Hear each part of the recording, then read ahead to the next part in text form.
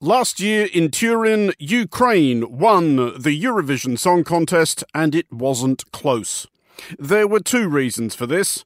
One was that Ukraine's entry, Stefania by Kalush Orchestra, was a proper Eurovision banger by any measure, a giddy hybrid of mournful Ukrainian folk and frantic modern hip-hop, performed in a mix of traditional costume, leather trousers and fluorescent bucket hats, adorned with solos played on the telenka and sopilka, both types of Ukrainian flute, and accompanied by a dancer dressed as a carpet. Just outstanding work all round. The other reason for Ukraine's victory was overwhelming and entirely proper public sympathy. Kalush Orchestra had been chosen to represent Ukraine in Turin 2 days before Russia launched its absurd and brutal attack upon its neighbour in February last year. Stefania was quickly adopted as a patriotic anthem by Ukraine's defenders and Ukraine's people. The usual rule with Eurovision is that the winner accepts the honour and the burden of hosting the following year's contest, as Ukraine had on 2 previous occasions. This year, for obvious reasons, this was not possible, and so last year's runner-up, the United Kingdom, volunteered. Next Saturday, Ukraine's victory lap will take place in Liverpool. Last year's Eurovision Song Contest was yet another demonstration of the extraordinary political and diplomatic potence of this curious annual circus. For much the same reasons, this year's Eurovision will be as well. What has being reigning Eurovision champions meant to Ukraine during this dreadful year? How is Liverpool preparing to acknowledge the rightful hosts? And could Ukraine become the first country since Ireland in 1994 to go back-to-back? This is the Foreign Desk. The video for the song Stefania wasn't supposed to be about the war. It wasn't supposed to have all the elements of the devastating consequences of the war that it has now. And every time we're performing that song, you cannot ignore the fact that there's a war going on in Ukraine, because you see it, because you know it, because you know that what this song represents now. The super lump banana, the symbol of Liverpool, has been painted into yellow and blue colours. There's been Ukrainian food introduced across different restaurants and cafes. There's Ukrainian cocktails. Children are learning Ukrainian in schools and learning stuff about Ukraine. They've just stepped above and beyond to make sure that Ukraine feels well represented here. You're listening to The Foreign Desk. I'm Andrew Muller. Later in the show, we will hear from, among others, Ukraine's ambassador to the United Kingdom, the staff of Monocle's Eurovision desk, and this year's entry from Ukraine. But joining me first of all from last year's victorious Ukrainian Eurovision entry, Kalush Orchestra, MC Kiliman. Kiliman, first of all, I wanted to ask you about this time 1 year ago or so. You had this extraordinary period in February 2022 within just a few days in which Kalush was selected to go to Eurovision, and then you had to absorb the fact that Russia had attacked your country. Can you remember what that week felt like?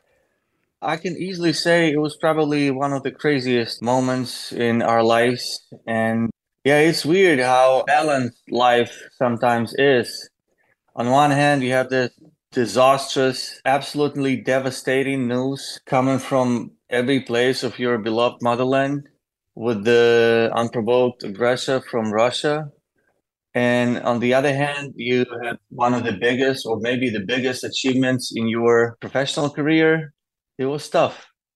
Did you understand at that moment that for Kalush going to Eurovision, the stakes had been now raised? You were going to be representing your country to a huge global audience at a time of national peril. How daunting was that? I don't know if we understood that from the very beginning. I think the further it goes, the bigger it was getting to us. It changed a lot from just representing ourselves, our music, our brand, our vision, our mission, etc., etc. We was now supposed to represent the whole country in our struggle and our fight for our freedom and basically for our lives and our future. It was different. But when you were thinking about how you were going to perform, once you got to Turin, did the fact of what was going on in Ukraine change how you went about it? Was the performance different to what it would have been had Russia not invaded? On the surface, probably not much. Like the way it looked, I mean, like little choreography and singing. But when we were performing and some terrible things were happening in Ukrainian Mariupol, our leader, Oleg, was able to give a very short but extremely powerful message to the whole world that we need to save Azovstal and we need to save Mariupol right now. I'm happy we were able to make that message to tell people that besides this beautiful, organized, and with great intentions to unite people from different countries song contest, besides that, there was some other things, some bad things going on right in that same moment in our beloved motherland country of Ukraine. Kalush went to Turin as runaway favourites to win it, not just because of the quality of the song, but also because of the prevailing circumstances. But when you realised you had actually won this thing, are you able to explain what that felt like? I think everyone who ever won anything can relate to it. It's a great feeling. It's everything. It's happiness. It's joy. It's so much rewarding. You understand that dreams do come true, that you was working for something and now you're getting it. And it's everything. It's bigger than life. But in this particular instance, it's not just the benefits of winning. You and Kalush get, I guess, endowed with a remarkable responsibility. By winning this thing, you instantly become among the most famous Ukrainians on earth at a time when your country is fighting for its life. Did you realize that you had also become ambassadors for Ukraine? Again, maybe not like instantly, but at the end of the day, yes. And we understand that the responsibility is huge, and I hope we're doing our job as good as we should be doing it. So what kind of things have you been doing in that role since you won Eurovision? So first of all, we've made an auction where we sold the Eurovision trophy, and our band leader, Oleg, pink hat from the auction, and we raised a lot of money. I don't want to be mistaken, but I think it was something close to $1 million or something like that for both. And we gave that money for Ukrainian army. Every single concert, every single show we've done after that, we was raising money. We was asking people to donate. And in total, I think it's something close to $1.6 million that we were able to raise. And we passed that money to Ukrainian army, and mostly this part of job, and also just letting people know what's going on. And like the video for the song Stefania wasn't supposed to be about the war. It wasn't supposed to have all the elements of the devastating consequences of the war that it has now. And every time we're performing that song, you cannot ignore the fact that there's a war going on in Ukraine, because you see it, because you know it, because you know that what this song represents now. So every time we're performing, people, those who are aware, they are being reminded. Those who weren't aware, if there are people like that, I don't know, they are being a little bit schooled about it. As we look ahead to this year's Eurovision contest, at which Ukraine will be defending its title, albeit that it will obviously be being held in Liverpool, how important do you think this contest is going to be to Ukraine at home and for the people of Ukraine, but also for Ukraine's continued visibility on the world stage? For Ukrainians, Eurovision is huge. I remember winning for probably the first time back in 2004. It was a mass celebration. It's like your soccer teams, like your football team is winning and they're coming home and everyone is celebrating. So like right now, during the war, it's like plus 10 times, it's the biggest cultural event for Ukrainians. And the war is not over. We still have to fight. We still have to make new allies. We still have to ask for additional aid and help and support. And this year's song is beautiful. This year's song is also about who we are as people, as nation, as those who are defending their home, it is crucial, it is important to perform as great as it is possible in this year's contest. But then again, besides just the cultural part, the musical part, the audiovisual part, there's also a probably this time bigger part of reminding people from other countries that the war is not over, the threat is still very real, that if Russia will win, they will not stop in Ukraine. They will go further, because that's what happens when you let a bully hurt someone. And our mission and our task is to stop them, not let them do that, to make them understand that in 21st century, people have to unite, not invade each other. And just very, very finally, though it's very hard to do justice to in an audio medium, can you tell our listeners a bit about your look, what you're wearing right now? I can see you, but they can't, and how you arrived at this. Yeah, it's one of Ukrainian national things. It's this colorful carpet thing that people either used to have on the floor or more often on the walls as a piece of a decor. The Ukrainian winters are tough and sometimes it's cold inside, but when you have a whole bunch of carpets on every wall, it's kind of warmer. So I'm a killing man. In English, it would sound like carpet man. There's a story behind this thing. Everyone is invited to my Instagram. I have pictures there. I have videos there. I'm doing my little thing there. There's a story behind it. There's a whole music video for one of the songs where it is explained in lots of details how I ended up being a carpet man. You should see it. Killerman, thank you for joining us. That was MC Killerman from Kalush Orchestra. You're listening to The Foreign Desk.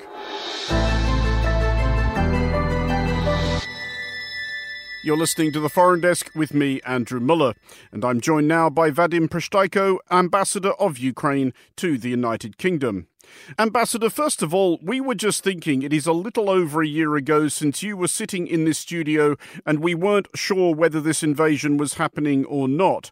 I want to ask you, first of all, about the relationship between the United Kingdom and Ukraine in the time since. Do you feel like the two countries have become much closer?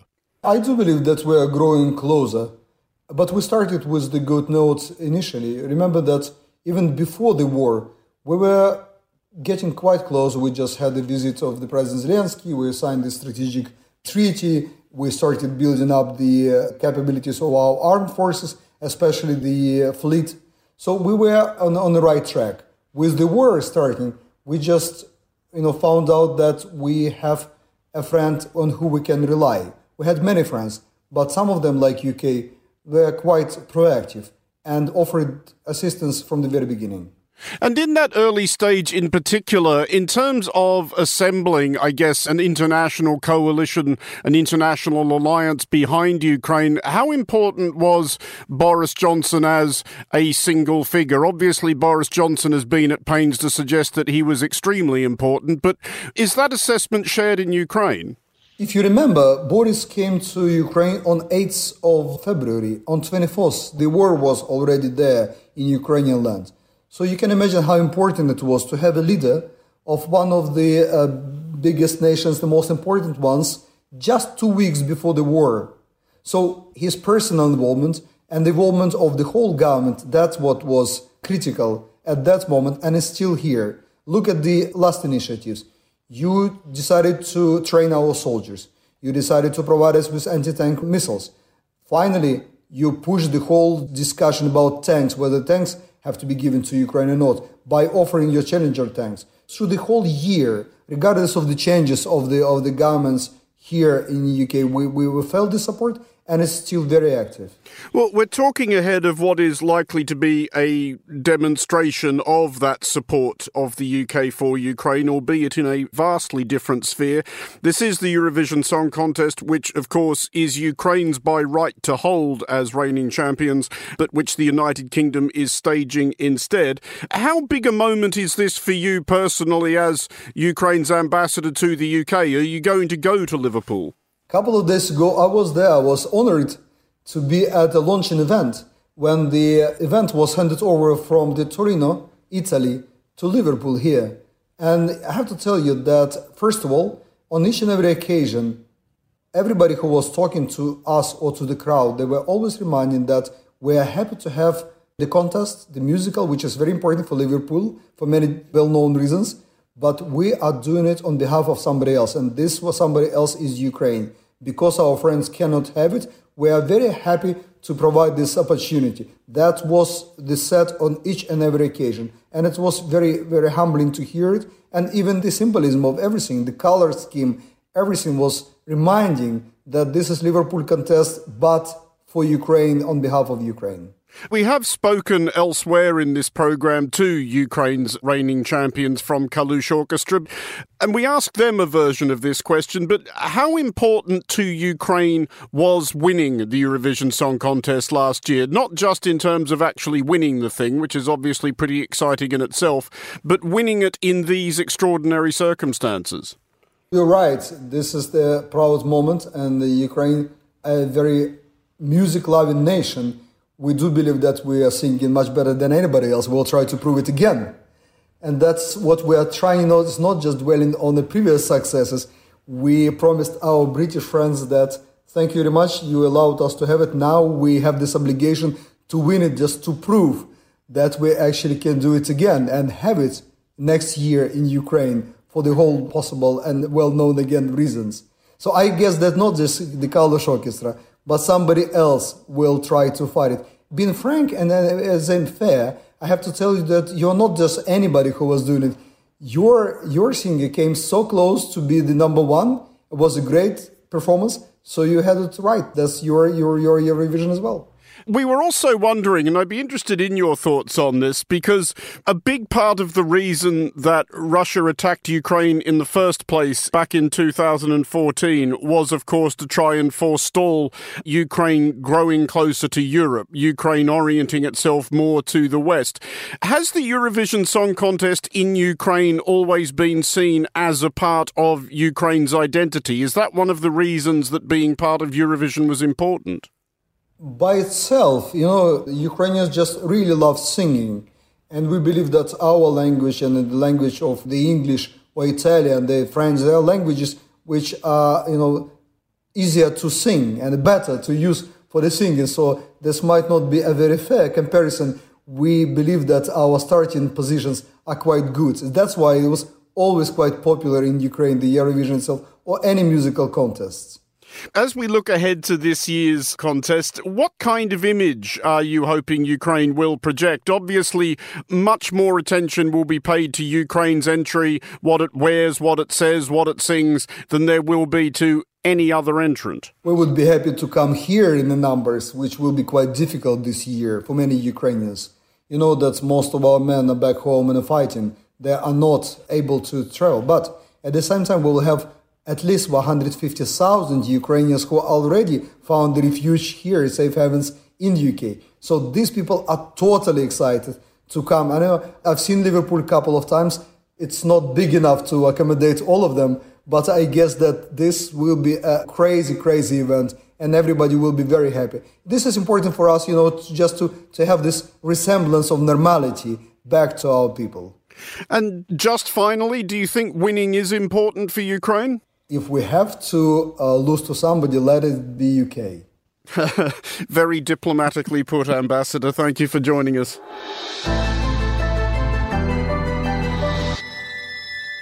You're listening to The Foreign Desk on Monocle Radio, and I'm joined now from the Eurovision city by the Ukrainian journalist Maria Romanenko, who has been conducting Eurovision tours of Liverpool for Ukrainian refugees. Maria, first of all, for you personally, what has it felt like being in Liverpool this week? It's incredible. And every time I come here, so obviously normally I'm in Manchester, but I've been coming a lot. And from Sunday onwards, I'll be living here for a week.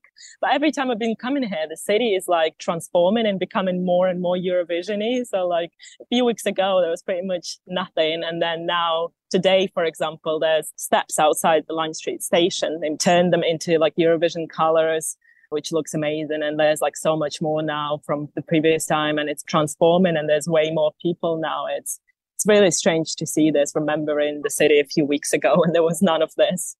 But as well as becoming more Eurovision-y, is it becoming noticeably more Ukraine-y?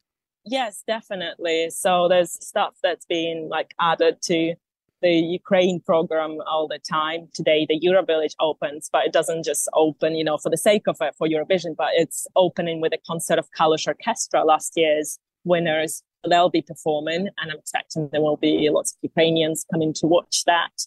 Then there's so many other events. Jamala, 2016 winner from Ukraine, she'll be doing a solo concert on the 11th. And then there'll be This is Ukraine concert where various Ukrainian singers and bands will be singing. And there's like lots and lots going on. There's the Super Banana, the symbol of Liverpool, has been painted into yellow and blue colors. There's been Ukrainian food introduced across different restaurants and cafes. There's Ukrainian cocktails in various places as well. Children are learning Ukrainian in schools and learning stuff about Ukraine. They've just stepped above and beyond to make sure that Ukraine feels well represented here. And it's wonderful to see. Because obviously Liverpool's in quite a difficult position here, because normally when a city or a country hosts Eurovision, it's all about celebrating itself as last year's winners, whereas Liverpool must understand that this is basically Ukraine's show. It's just that Liverpool is hosting it. Do you feel like that the city has got the balance right? I think so, yeah. I mean, it's one Ukrainian. If you look at the hosts of Eurovision, they have, I think, 3 British one and 1 Ukrainian. So there you kind of feel, well, perhaps it should have been 2 Ukrainian ones. And there's maybe some other elements where I think, well, there's 3,000 tickets that Ukrainians were sort of allowed to retrieve through the special scheme for that. And there's 90,000 tickets overall, across the 9 shows. And you feel like maybe it could have been more, because if this was held in Ukraine, it'd be much more accessible for Ukrainians. But the positive stuff definitely overshades the negative stuff. I think there's lots of good balance. Like there's lots of collaboration between Liverpool companies and Ukrainian ones. There's a beer initiative where Liverpool breweries and Ukrainian breweries collaborated on creating 8 special beers that will be available to try in different places in Liverpool. So there's lots of collaboration as well. There are, in terms of cultural events, there's something where Liverpool representatives can put like a show on, or exhibition or perform. There's also lots of Ukrainian ones. So I feel like they really tried to show that this is a collaboration, but also this is all held on behalf of Ukraine. And, when I was interviewing the Metro Mayor of Liverpool City Region, Steve Rotherham, and the culture director of Liverpool City Council, Claire McColgan, they were like really making it clear that they hosting it on behalf of Ukraine, and they're doing everything to make sure that Ukraine feels well represented. And I understand that Liverpool has also made a few, I guess, symbolic gestures of solidarity with Ukraine, including sandbagging some of Liverpool's own monuments in much the same way that Ukrainian cities have had to protect their monuments. Do gestures like that resonate with Ukrainians? I think so, yeah. I mean, obviously it's a lot of that is bringing back sad emotions, because obviously Ukraine wishes that it didn't have to do that, and that it could hold a very happy, positive, festive Eurovision extravaganza and all of that.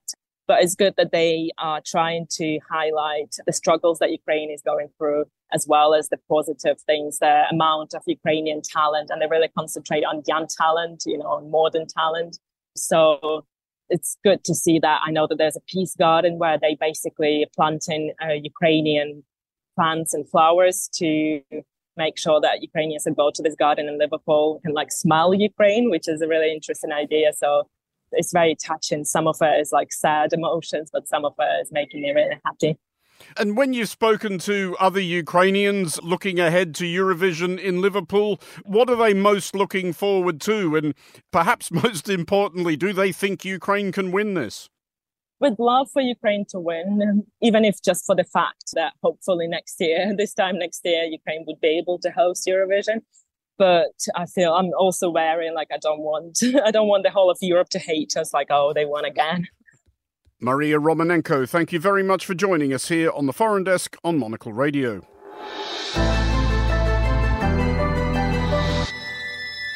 You're listening to The Foreign Desk with me, Andrew Muller. We are now going to take a bit of a look at some of the contenders at this year's Eurovision Song Contest. Not all of them, that would be ridiculous. We have boiled it down to 5 key, or at least semi-relevant to the panel here foregathered entrants. I am joined right now by Monocle Radio's Eurovision Desk Chief, Fernando Augusto Pacheco, Monocle Radio's Deputy Eurovision Desk Chief, Carlotta Rebello, and Monocle Radio's Deputy Assistant Eurovision Desk Chief, Marcus Hippie. Hello to you all. Hello. Hello.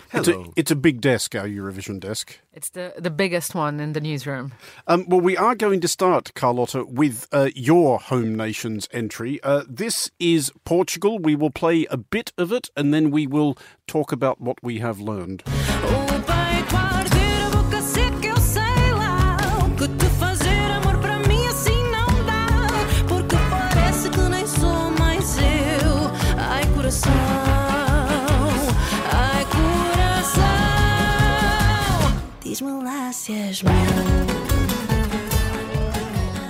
Carlotta, what the hell was that? So that's a song by Mimi Cat, a Portuguese pop and soul singer. She won the national competition, Festival da Canção, with this track called Ai Coração, which means Oh My Heart. As you can tell, it's quite obviously Portuguese, with some Portuguese guitar in the background and a bit of soul. I actually don't dislike it. Well, see, I was just going to say, and I do want to bring in our Eurovision Desk Chief, Fernando, for his judgment on this one. I quite like that one, Fernando. The bookmakers give it no chance whatsoever, but I quite like it because it strikes me as old-school Eurovision. We're going back to about the 1970s when most of Eurovision consisted of frankly clueless continentals who had no idea about pop music whatsoever beyond a Jerry and the Pacemakers cassette they'd found or something. And that does sound, Carlotta, like the kind of thing that you might broadcast in order to encourage a revolution, as of course famously one Portuguese Eurovision entry did. Well, the main difference there is that the track that prompted revolution was very much a ballad, Andrew. Well, that is true. But with this one, I will say that one of the reasons that makes me actually enjoy this track is that it's quite up-tempo and upbeat, which is quite rare for Portugal. We are a country of sadness, nostalgia and ballads when it comes to Eurovision, and not only. So it's been quite nice to actually see that. Also, I do appreciate the return to the entry by Portugal being sung in Portuguese because up until last year we had always entered in Portuguese, and then we tried with an English language entry. So I think it's good for nations to continue to sing in their mother tongue. And just hearing that, Fernando, you can sense there's going to be silly outfits. I'm genuinely a big fan of that one. What do you think? Well, I have to say it's not my favourite song from the rest, but you know, a Lusophone schism here in the panel. I will applaud Portugal because I like the fact that they tend to send songs in Portuguese, which is quite a difficult language. You know, let's remember Portugal is a small country, at least in European context. There are not other Lusophone countries there. I mean, this song is sweet and lovely. I don't think it's going to win, but I like Portugal. I think it's very. They always do something different. So there's been a community even last year. Manos, Saudade, Saudade. Some of my friends say, oh my God, I still love that song. So I think they have this market of people that are not traditional Eurovision fans, and they like a little bit of indie pop as well, or just a good old ballad. Marcus, we will shortly be hearing the Finnish entry, but just before we do, what did you make of the Portuguese one? Do you regard them as a concern to Finland? No, I don't. It was a nice song. It was a nice song. It was a nice song to listen to on the radio when you're driving somewhere, but I think that's about it. It was all right. Okay, well, way to manage expectations there, Marcus, because what we have now is Finland. Here is a bit of it.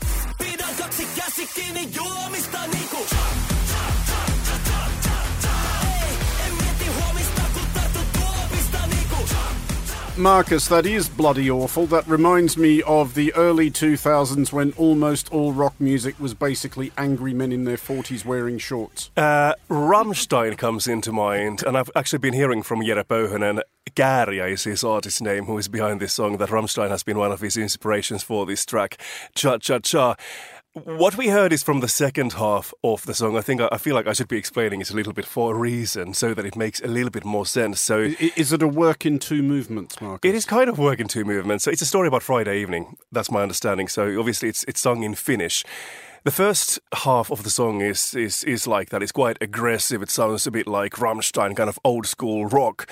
And Käärijä is singing about, or basically talking about, how he's tired after a long week at work and he's in a bar downing piña coladas, just on a mission to get drunk. So it's a drinking song. It's a song about going out at the weekend and drinking after a week at work. That is a subject very rarely discussed in the canon of rock and roll, Marcus. Actually, for some reason, the innovation. For some reason, Finland has a particularly strong history when it comes to drinking songs. But just to continue, then halfway through, this song changes totally, and all of a sudden there's a melody. and it becomes good. Exactly, and almost. And at some point, Käärijä has reached the dance floor, and he's singing about the joys of dancing when you are quite intoxicated by alcohol. And I have to admit, when I was listening to these songs for the first time, I found it painful to listen to.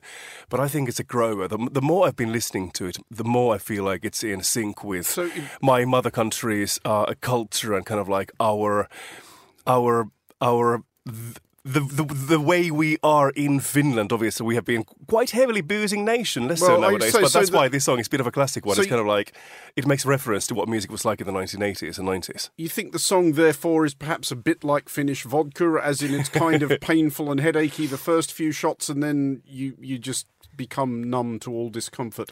Fernando, you, I understand, well, I know because we were talking about this earlier, you think this is a dark horse. You think this could win. I think this could win. And I have to say, Andrew, not every song gives me goosebumps, but this song gave me goosebumps. I'm in love with Käärijä, and I spoke with him.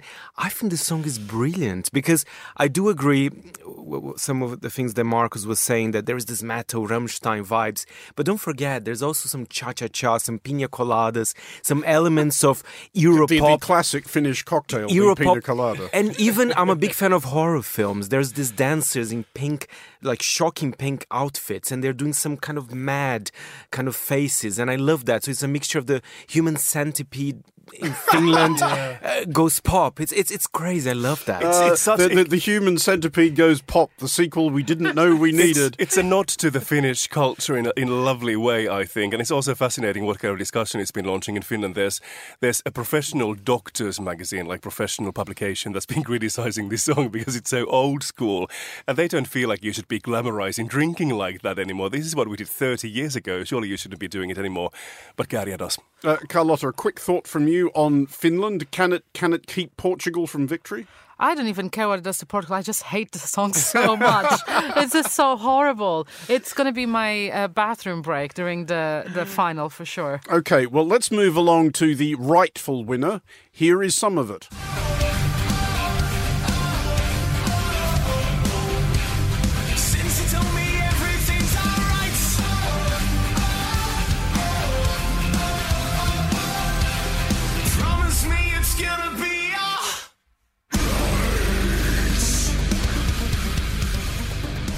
Now, that magnificent sound we just heard was, of course, Australia's entry, which, in my utterly unbiased view, should sweep all before it. Fernando, Eurovision desk chief first. Are my country going to win at last? Andrew, I like you very much, but that's expectation management if ever I've heard of it. The problem I have... Are you about to run off with my fitness instructor? That's where this usually... Yeah, okay. The problem I have with this track, it doesn't feel of its time in a bad way, but I don't think it's the worst song of the year, but I'm disappointed. That's not bad, we'll take that. I'm disappointed with Australia. I think it's Australia's time to step up its game, but I do hope it gets qualified to the final. I didn't know Linkin Park are from Australia. Hey. Who are these anyway? We haven't introduced the song properly yet. Voyager. I'm going Voyager. No, I like Fernando's pronunciation. They are now officially Voyager. Voyager. Australia goes Brazilian. Carlotta, what did you make of Voyager? Oh God, it can go into the same bin where Finland is, because I really do not like it, Andrew. It's just, I think it's trying to be a cool rock band from the early 2000s, but it forgot it's 2023. But maybe it's the distance to the continent. Time moves slowly where I'm from, Carlotta. We should move along to the UK's entry, because the UK, though they are not the rightful host, are the host. They were runners-up last year, and as we have been explaining, are stepping up for Ukraine for obvious reasons. This is the UK's entry. This is May Miller. Here is a bit of it.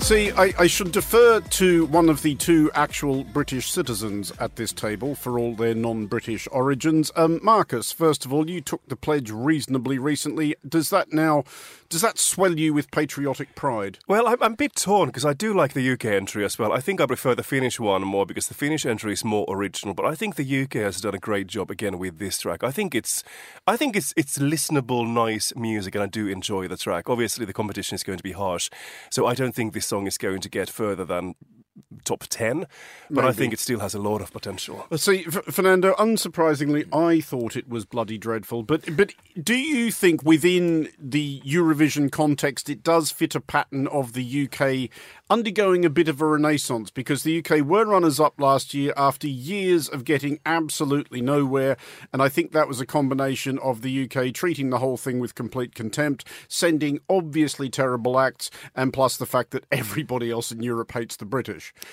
It's undeniable there is a renaissance here, and it's about time. The Brits, they do love Eurovision. I mean, the TV ratings can tell you that. And I think May Miller's song, it's great. The only problem with it, I do think she could end up in the top 10. Who knows?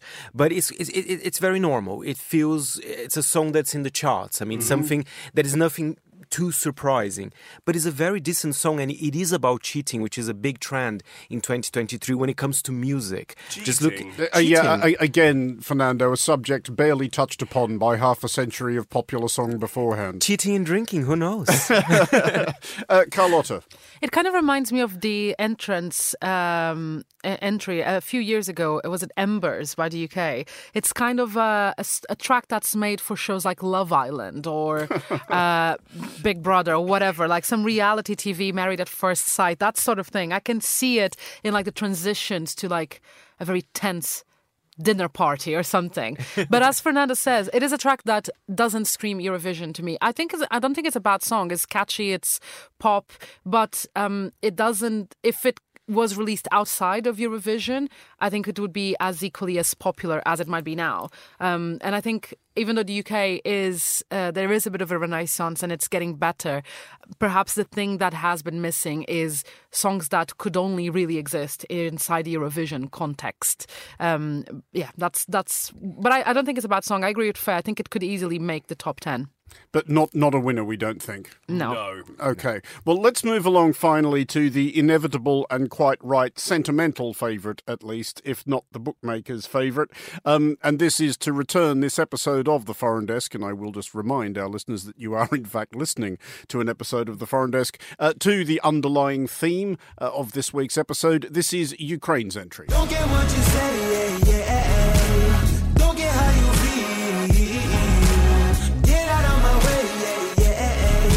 I got a heart of steel. Now, Fernando, obviously Ukraine will again, I think, enjoy a significant groundswell of support from the public vote, at least, but that probably won't be enough to get them over the line. Will this be a chance, do you think? Well, it's the fourth favourite according to bookies at the moment. Of course, there's always a chance to win, but unlike Kalush Orchestra, Stephanie, I think there was a sense of urgency in the song as well, which was, about Mother Ukraine. Of course, the song this year has some elements as well that relates a little bit with the conflict, Heart of Steel, the people that are defending the land as well. it's a great song, but it's not as powerful in this context like last year's as well. But it's a good choice. I mean, it's a little bit of electronic music. It's a very serious track, I would say as well. It doesn't really scream Eurovision to me, but it will end up in the top 5 for sure, but not quite a winner. Carlotta, you have visited Ukraine a couple of times for us since this conflict began. It's obviously not the most important thing in the world in any context, the Eurovision Song Contest, and it's certainly not the most important thing in the world in Ukraine's current context. But nevertheless, this will mean something in Ukraine, won't it? Because they will be on the world stage. The event will be, for all that it's being held in Liverpool, a celebration of Ukraine. This does matter, doesn't it? Absolutely. This, in the way that the win with Stefania last year, when I visited, you would hear the track playing on the streets. People were actively listening to the song, and there's so much symbolism behind it too. And the idea that you have an entire continent rallied behind you and your cause and peace for your nation. Now, of course, with this track, I don't think it will have the same impact. Just sadly, because the conflict has dragged on for beyond a year, so it's not the same thing as it was last year. But, it is still an amazing reminder of Ukrainian music, Ukrainian pop, the idea of this message of resilience that they're trying to portray, which has been the word that has been used the most to describe Ukraine's people. So I do think this is going to strike a chord with a lot of people across the world. And I wouldn't be surprised if it would be one of the favourites by the public. And Marcus, would you be philosophical on balance if Finland was tipped over by Ukraine? Obviously, I feel a lot of sympathy for Ukraine, so I wouldn't really mind. But when it comes to what I think about the song, I think it's once again pleasant to listen to. It's kind of in the same category with Portugal. It's nice to listen to when you're driving somewhere when you're not paying too much attention, but that's about it. And Fernando, you have in fact been speaking to Ukraine's 2023 Eurovision entrant. I did, and I think it's so interesting the way they met. So basically they met at medical school.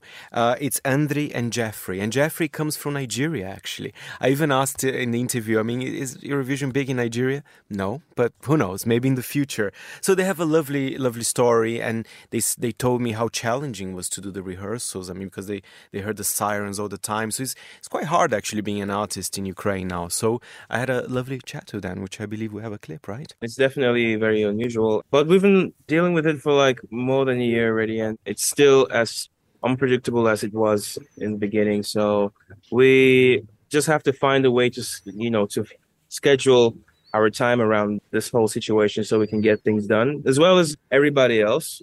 At the end of the day, we still have to get things going, and in this day and time, this type of stuff shouldn't be happening, and that's why we're doing all the best we can to make the victory faster and help as much as we can and help anyone. And if we can help everyone, that'll be nice as well. But we are doing our best, our possible best, yes. I would like to add also that, you can't never be used to this because, it's the same. You go and you have thoughts that any minute a missile can hit you or your friends. So like Jeffrey said, we're just trying to do our best in the situation, transfer all our emotions into the good things that we can make to make our victory faster so all our citizens can feel safe and defend our land. No, absolutely. And you guys, I think it's a massive deal representing your country on the big stage, an event like the Eurovision.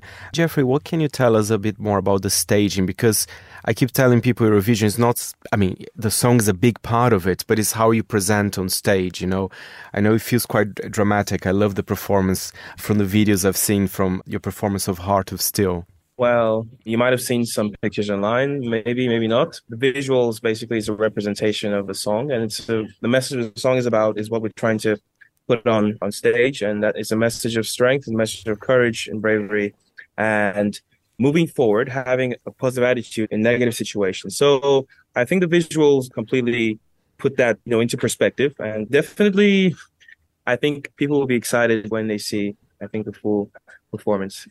Yeah, I would like also to add that our song called Heart of Steel, which means from Ukrainian Staleve Serce. But recently we just started our fundraising campaign for small hearts of Ukrainian children, which are burning now on the sounds of explosions and missiles and drones.